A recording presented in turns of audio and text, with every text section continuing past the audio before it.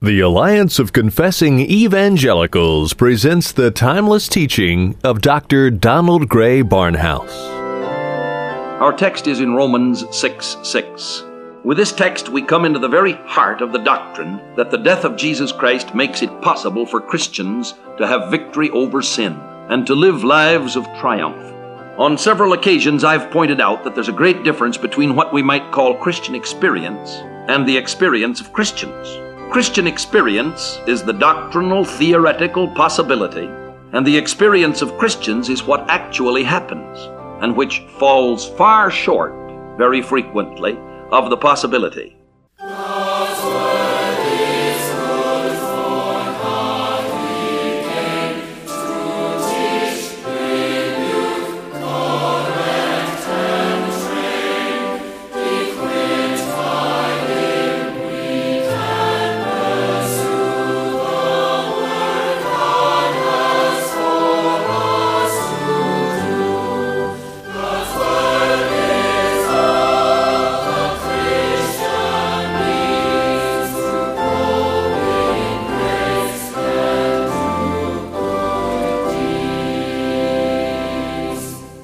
Over a half a century ago, the late Dr. Donald Gray Barnhouse, then pastor of 10th Presbyterian Church in Philadelphia, saw the need to spread God's Word beyond the hearing of his local congregation. He started the radio outreach which has become known as Dr. Barnhouse and the Bible. The application of God's Word as taught by Dr. Barnhouse is as relevant today as when he first taught over the radio airwaves decades ago. The message we will be featuring on today's edition of Dr. Barnhouse and the Bible is entitled Victory Over Sin. It is impossible to commit suicide by crucifixion. This form of death must be inflicted upon a person by someone else.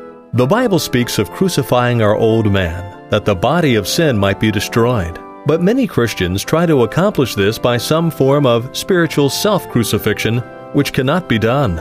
God is the one who must unite us with Jesus in his crucifixion death and in his resurrection unto life. Do you experience victory over sin through your union with Christ? The scripture text for this edition of Dr. Barnhouse and the Bible, Romans chapter 6 and verse 6. Here again is Dr. Donald Gray Barnhouse with a message entitled Victory Over Sin. Through the Lord Jesus Christ we come unto thee, our Father and our God, and in the Holy Spirit. We thank thee for all of thy goodness, and praise thee for thy faithfulness unto thy people. We ask that thy word may go forth in power, in the Holy Spirit, and in much assurance, that our faith may not stand in the wisdom of men, but in thy power, O God. And we will give thee all the glory through the Lord Jesus Christ, in whose name we ask it. Amen. Our text is in Romans 6:6. Knowing this, that our old man was crucified with him, that the body of sin might be destroyed. There are three things to be considered in the study of this text. We must define the old man and find out the implications of the statement that our old man is crucified with Christ. And we must see the meaning of destruction when we note that the purpose of our crucifixion with Christ is in order that the body of sin might be destroyed. The old man is the Bible term for the Adamic nature with which we were born. I would not have to spend much time in describing it, for we've all lived with it for so long that we should know exactly what it is. But it is a fact that our old man contains such a portion of deceit that many people are misled into believing that they are not too bad, and that possibly something could be done to improve them sufficiently to make them pass the standards which God might set up. But we've already seen that God has concluded all under sin, and that nothing which takes its source in our Adamic nature is acceptable to God. Perhaps it will suffice to quote in full the two other passages in the New Testament where our Adamic nature is described by this phrase, the old man. The first is in the Epistle to the Ephesians, and the second in Colossians. The Ephesian passage describes what we were before we believed and sets forth the evil qualities of that old nature, human nature. We read, "This I say, therefore, and I testify in the Lord, that ye no longer walk as the Gentiles also walk, in the vanity of their mind, being darkened in their understanding, alienated from the life of God because of the ignorance that is in them, because of the hardening of their heart, who, being past feeling, gave themselves up to lasciviousness, to work all uncleanness with greediness. But ye did not so learn Christ, if so be that ye heard him, and were taught in him, even as truth is in Jesus. And that ye put away, as concerning your former manner of life, the old man that waxeth corrupt after the lusts of deceit, and that ye be renewed in the spirit of your mind, and put on the new man, that after God hath been created in righteousness and holiness of truth.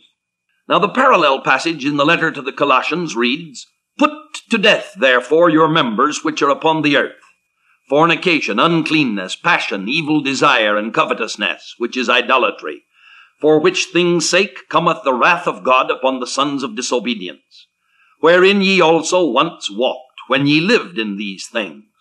But now do ye also put them all away, anger, wrath, malice, railing, shameful speaking out of your mouth. Lie not one to another, seeing that you've put off the old man with his doings, and have put on the new man that is being renewed unto knowledge, after the image of him that created him. The old man, therefore, according to these passages, is presented to us as a fountain spouting the bitter stream of all sinful things. There is in us, by our birth from the race of Adam, the stream whose waters can be nothing but poison. If we're at all honest with ourselves, we have only to examine our thinking to realize that this is all too true. Our literary artists of this century have created a style of writing that is known as the stream of consciousness writing. The result has been a rash of books filled with filth and obscenity. The mind is seen to be a cesspool, and when the bottom is dredged, there is nothing but that which is revoltingly foul and dirty. It is this old man which, in a Christian, is crucified with Christ. This is expressed very strongly in the original language, the Greek, for the verb is in the past tense, and it has been so rendered in many translations. It will help us to see how this verse has been rendered in different versions. In the Authorized Version, we read, Our old man was crucified with him. Our old self has been crucified with him. It is in the Catholic translation. In Weymouth, we read, Our old self was nailed to the cross with him. And in another translation, Our old self has been jointly crucified with him. While the Phillips paraphrase renders it, Let us never forget that our old selves died with him on the cross, in order that the tyranny of sin over us might be broken. Now, we have seen in a previous study that God looks upon us as having died with Christ. This fact is that which makes the newness of the Christian life possible. The edifice of victory is built there where the old building was demolished. We were crucified with Christ. It should be noted that we do not perform this act for ourselves, but that it is done for us by God in Christ. The following may illustrate the point. Several years ago, I read a chapter on the psychology of murder. The writer pointed out that a murderer had before him 1,000 ways of committing his crime, but that it was the nature of his personality which established the choice of his method. When I read this thought, I began to think in terms of this present text. For the thought that struck me was that the number which the writer established as to methods of murder, 1,000 ways to murder someone else? Undoubtedly, the writer was using the term in a literary sense, and not a technical, mathematical sense. He meant a great many ways. But I, for a moment, used it technically. My thought was the following. If there are exactly, precisely 1,000 methods of committing murder, there are only 999 methods of committing suicide. For there is one method by which some man can kill another, by which he can never kill himself. A man can shoot another man and he can shoot himself. A man can drown another man and he can drown himself. A man can poison another man and he can poison himself. A man can throw another from a cliff and he can throw himself from the cliff. A man can run over another with an automobile and he can hurl himself in front of an oncoming car. And this list could be continued for the 999 methods of death which can be used for others or for self. But suddenly we come to death by crucifixion, and we realize the thought that though it is possible for man to crucify another man, no man can crucify himself. Crucifixion is a death that must be inflicted upon us. Now, when this is understood, the manner of the death of Christ becomes even more significant than before. We're told in several places that we have been put to death with Christ in order that we might rise to newness of life in him. There is only one way that we can make this practical in our own lives, and that is by taking this fact by faith. It is then that we can understand the power of the life of the resurrection that is available for us. But before we can proceed to see the reality of this new life, it is necessary to stop for a moment to consider a counterfeit which is all too prevalent in our churches today. Counterfeit crucifixion is practiced by thousands of Christians. There comes a time in the life of some believer when he realizes the presence of sin within him, and he thinks that he has to do something about it.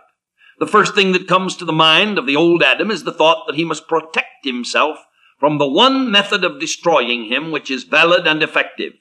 So the old Adam whispers to the new man that there must be a great show of righteousness.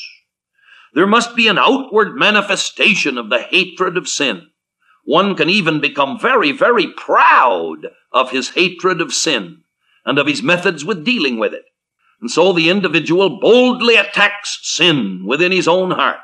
He begins to give up things. He begins to establish his own righteousness and to make a great show of the fact that certain carnalities are no longer with him. He has put off the most terrible and evident manifestations of sin. He does not murder. He does not go out and get drunk. He's not a great thief or a liar. Why, he even becomes religious. He joins a church. He's baptized and is very proud about it all. He becomes highly moral. He begins to give up certain habits and to replace them by better ones. He's what I call crucified in the feet, and he's very proud of it. His hands are still free to do whatever he wants to do, but he frequently uses them to point to his feet and to tell people how dead he is to things that are bad. And then there comes a time when the flesh can become even more proud of itself. It has learned in its head some of the truths about the walk of the true Christian life, and it begins to try even harder to put itself to death. Finally, it has become able to say, I don't drink, I don't smoke, I don't go to the theater, I don't gamble, I don't use makeup, and you can extend the list as long as your arm. And some of the people that say these things are some of the meanest and nastiest and most cantankerous people that ever lived. And that's what I call crucifixion of the left hand. The Christian has come to the place where he's taken a nail and a hammer and has fastened the nail in his hand, and in the sight of everybody and with much ostentation, he has driven the blows into his hand, nailing it to the cross. But the cross is not the cross of Jesus Christ, and this person is not crucified with Christ at all. In fact, he is the enemy of the true cross of Christ.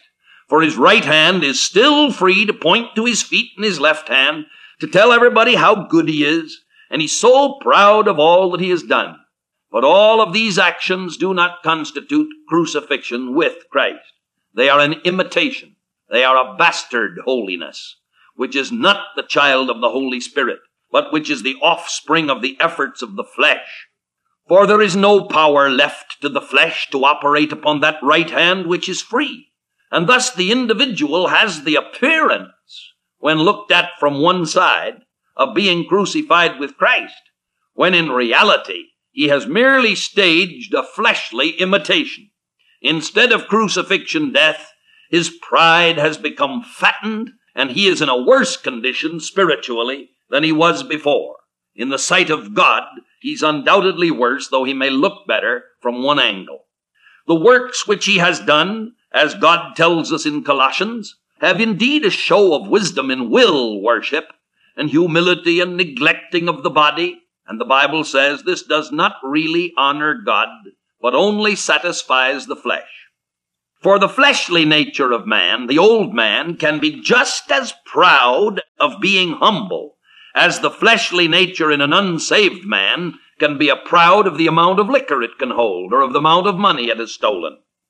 The old man can be proud of goodness, proud of preaching, proud of clean living, proud of anything, good or bad.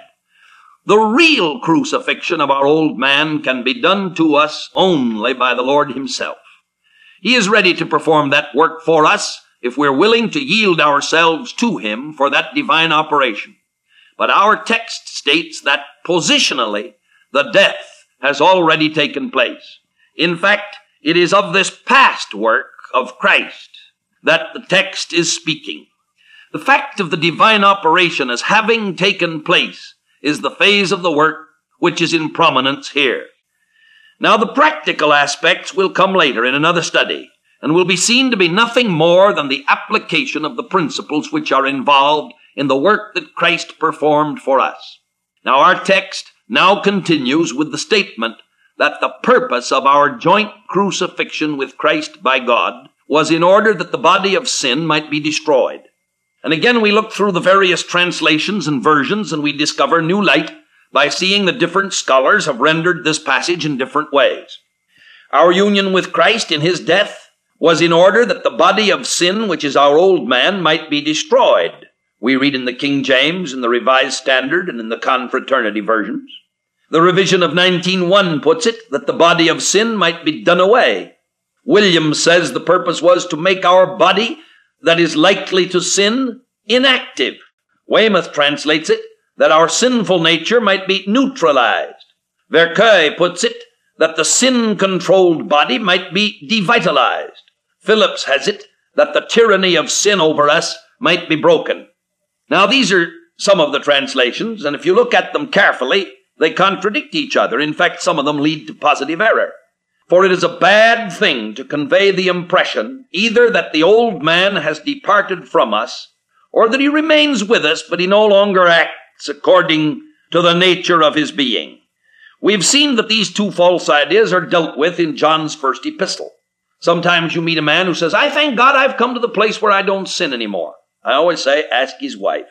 The Bible says if we say we have no sin, we deceive ourselves. And that negates the translation which would lead us to think that the body of sin had been done away. Now, in the second verse from this, John continues, if we say that we have not sinned, we make him a liar, and his word is not in us. And that does away with the idea that the old man can still remain within us and be inactive, neutralized, or devitalized. The difficulty arises from the fact that the Greek word, like many words in our own language, has various shades of meaning. The one that is to be used here must be determined by all of the usages of the word in other places, and by the entire body of New Testament doctrine on the subject of our sinful nature. It is a vicious method of Bible study which ever adopts a translation or an interpretation that will make a doubtful passage contradict a well-known body of truth, which teaches something opposite. Now, the Bible does not contradict itself, and one of the simplest rules for Bible knowledge is for the student to know that he does not have the right answer to a problem if it creates other problems which are self-contradictory. The Greek word that is used here, katargeo, is found 27 times in the New Testament. Some of the verses are so well known that their citation will bring great light on the subject before us. Now, this is the fourth time that this Greek verb has been used in the Epistle to the Romans.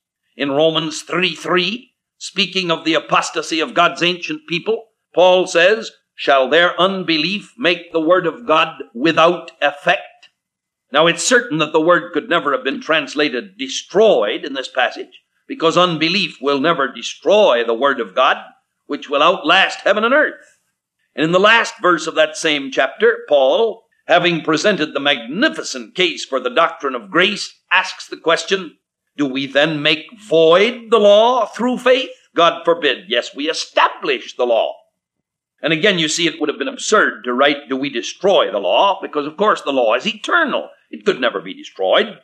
And again, in the fourth chapter, the word is used at the point when it is set forth that the promise of God to Abraham was not through law, but through faith. And in chapter 4 and verse 14, we read, for if they which are of the law be heirs, the promise is made of none effect. So we realize that a promise of God could not be destroyed. And if you put in the English word destroy at this point, after having twice used the phrase to make without effect, and once to make void, is not consistent. And in the remaining portion of this epistle, the word will be found twice more. In the 7th chapter, we read that when a man dies, his widow is loosed from the law of her husband. It would be impossible to say that she was destroyed from the law of her husband. And when this same principle of freedom of a spouse through the death of a partner is applied to our relation to the law, we read, now we are delivered from the law. And again, you see, it would have been impossible to use the word destroy in translating it.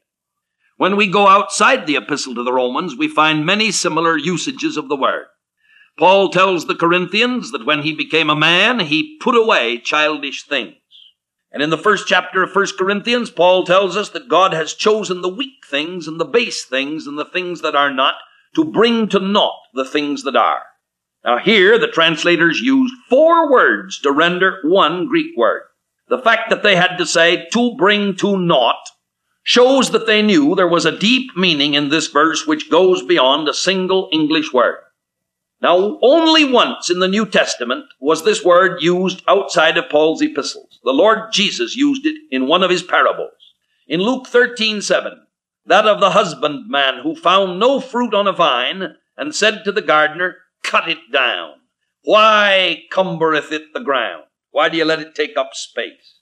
We would say, why do you give it ground room? Now, it is this meaning in the word, the combination of all that I have shown, which has brought the great lexicographer Thayer to set forth as the first definition of the word to render idle, unemployed, inactive, inoperative, to deprive of its strength, to make barren, to cause a person or a thing to have no further efficiency, to deprive of force, influence, or power, to bring to naught, to make of none effect. Now this, of course, is the thought that is being presented in our text. And this will set forth the meaning of Paul's final usage of the word, the only usage in the epistle to the Hebrews. Christ died, he says, in order that through his death he might destroy him that had the power of death, that is, the devil. Now we have only to look around us to know that Satan still exists. As they once said to Moody, there is no devil. And he said, well, who runs his business? No, the devil has not been destroyed in the sense of being non-existent, or in the sense of having become inoperative. But the work of Christ has established the principles whereby Satan can be overcome day by day through the triumph that is ours in Christ. And this is the sense in which the word must be used in our text in Romans 6 when applied to our devilish old nature. For I have an old nature, it certainly exists, even as the devil exists in the world today. I have an old nature, and it is certainly active, even as the devil is active in the world today. But the principles for victory, for overcoming it, exist, even as they exist for our overcoming of Satan himself. God has not left us without power. And in his sight, the enemy, whether the enemy without or the enemy within us, has been put in a position of powerlessness if we avail ourselves of that which God has given us. An American soldier on Guadalcanal might have stood unarmed before a Japanese soldier with a rifle aimed at him. That was our position before Christ died for us. Our old man had the power and we were the prisoner. The gun was pointed at us. But when Christ died, it was as though the rifle were knocked from the hands of our captor and put in our hands. And now he must stand with his hands raised, and we have the rifle to point at him. He will try to tell us that our rifle is not loaded. He'll try to tell us that the bayonet is not made of steel, and that it's really nothing but an imitation. He'll try to tell us to lay it aside and to fight him with his own jujitsu, at which he is master. But if we realize that the weapon of triumph has been put into our hands, and that our captor has become our prisoner, then we can know the force and power that will enable us to have practical victory over sin. And our God and Father, we pray thee that the Holy Spirit shall bless the truth to each listening heart. If there should be those who have not been born again, give them restlessness, that they may know no peace till they rest in Christ. But upon all thy believing own, may thy grace, thy mercy, and thy peace abide, and a new sense of the power that is ours in the cross of Christ. And unto thee be the glory and the majesty, the dominion and the power, now, till the Lord Jesus come again, and forever. Amen. Our old, sinful, Adamic nature can never be cured, tamed, polished, or cleaned up. We must deal with it by going to the cross and allowing the Lord to crucify our old man with Jesus Christ. We hope you have benefited from today's message by Dr. Barnhouse entitled, Victory Over Sin.